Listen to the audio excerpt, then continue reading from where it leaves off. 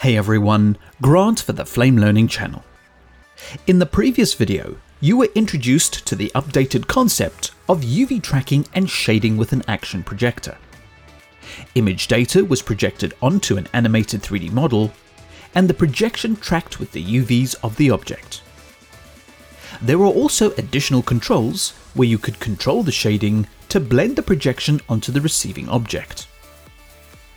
In this video, you'll look at another example of projecting with UVs, but this time it'll be on an extended bicubic surface.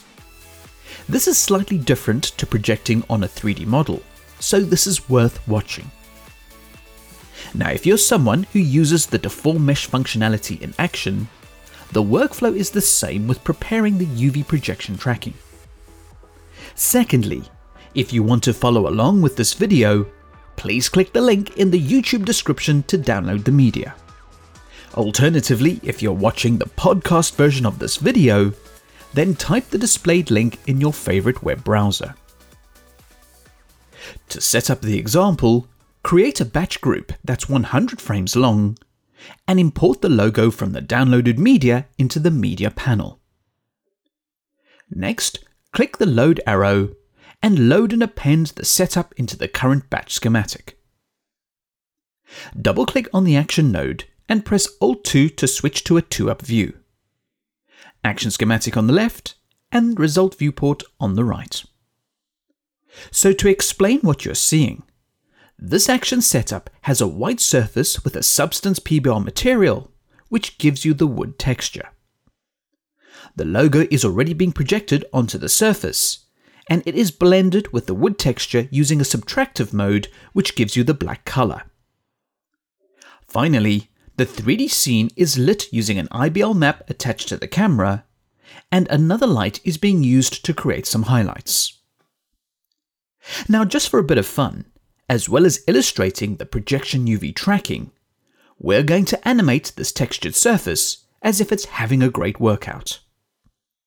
As for the serious part of this example, you'll want the logo to lock and bend with the surface's UV coordinates.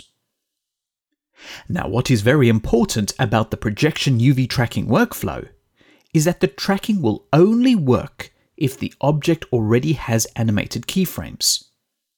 If it does not, and you go to the projector menus under rendering and set a UV reference, the projection will slide and not stick to the receiving object. So the rule is initial animation first, and then set a reference. Remove any reference frames if you've already set one. We'll leave the projector visible so you can see the projection slip as you animate the surface, and you'll fix that after the animation. So select the image surface to call up its menus, and switch the surface type from flat to extended bicubic. Switch to the vertices menu and subdivide the surface twice. Now, my advice to you is to prepare your reference frame which will perfectly align your projection. For example, you'll be distorting this image at the beginning and the end of the composite. However, it will pull back to its original shape in the middle. So go to frame 50, and this will ultimately become the reference frame for the UV tracking used by the projector. Now, in order to prevent your projection from slipping when you animate the surface, you need to have an animation keyframe on the frame of reference. This will help in locking the projection. Since the object in question is an extended bicubic, you hold Ctrl and select all the vertices on the surface. Click Set Key. So every vertex has a keyframe to the projection reference frame. If you are using a deform mesh, you would keyframe the deform mesh vertices. Or if this was a 3D object, you would keyframe the object's axis and any deformation tools at the current reference frame. Now let's start deforming the extended bicubic. Go to the first frame and enable Auto Key. Next, hold Ctrl and draw a box selection over the left vertices of the surface. The selection should include the vertex tangents as well. As a small tip, enable Auto Adjust so that the tangents will scale with any transformations applied to the vertices. You can play with that in your own time to see the difference.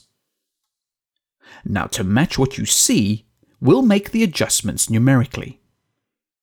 In the X rotation, set the value to 90. Scrolling the time bar, you can see the surface is having a good stretch.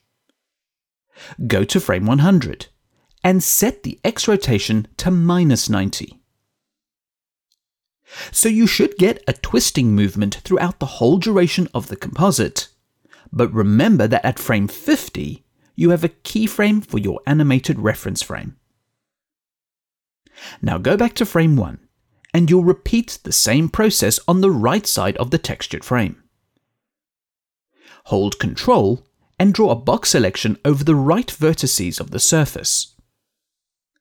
Now set the X rotation values to the inverse of the left side. Set the X rotation value to -90. Go to the end frame and set the X rotation values to 90. Next, turn off Auto Key. When you scrub the time bar, you can see the textured surface is having a great workout. But during all this time, the projection is slipping and sliding all over the receiving object. To lock the projector into place, you add a reference frame. Go to frame 50 and double-click on the projector for its controls. So the projection is perfectly positioned on this current frame. Click Set UV Reference. When you scrub the time bar again, you can see that the projection is now sticking to the textured object as it bends and distorts over time. If you unset or delete the UV reference at any frame, you'll see the projection snap back to its original projected state. Now, all this time, I have said that you are using frame 50 as your reference frame. You added an animated keyframe at this frame to maintain the state of the surface, but the projection would still slip until this frame was set as the UV reference. However, once the object has animation, you can actually use any frame as a reference frame for the projection's UV tracking. So at a random frame, click Set UV Reference. When you scrub the time bar, you'll see the logo distort as expected, but it will look really strange at frame 50 because the pixels of the projection have already been distorted by the new reference frame. So remember, have some animation on the object first, and then set your reference frame. Now, the reason for having a keyframe at the frame of reference is that it locks the shape of the object and its UVs at that point in time. So even if you change the shape of the 3D object or surface after or before frame 50, the shape and its UVs remain the same at the reference frame. Therefore, the projection does not slide during the entire duration of the composition. If you set a reference on any frame without a keyframe for movement or deformation, as soon as you start tweaking the animated deformation on another frame, the projection will slide, causing unwanted results. This information is crucial for the projected UV tracking to work correctly. To see a different angle on the surface through the camera, hold Alt and orbit the camera around the surface. Scrubbing the time bar once more, you can see how the textured surface is having a great workout, and the logo remains firmly in place using the reference UVs from frame 50. As I said at the beginning of this video, this workflow works for all scenarios using projected UV tracking, including extended bicubics, the deformation mesh, and 3D object animations. Don't forget to also check out the other enhancements, workflows, and features to the Flame 2018.2 update. Comments, feedback, and suggestions are always welcome and appreciated. Thank you for watching, and please subscribe to the Flame Learning channel for future videos.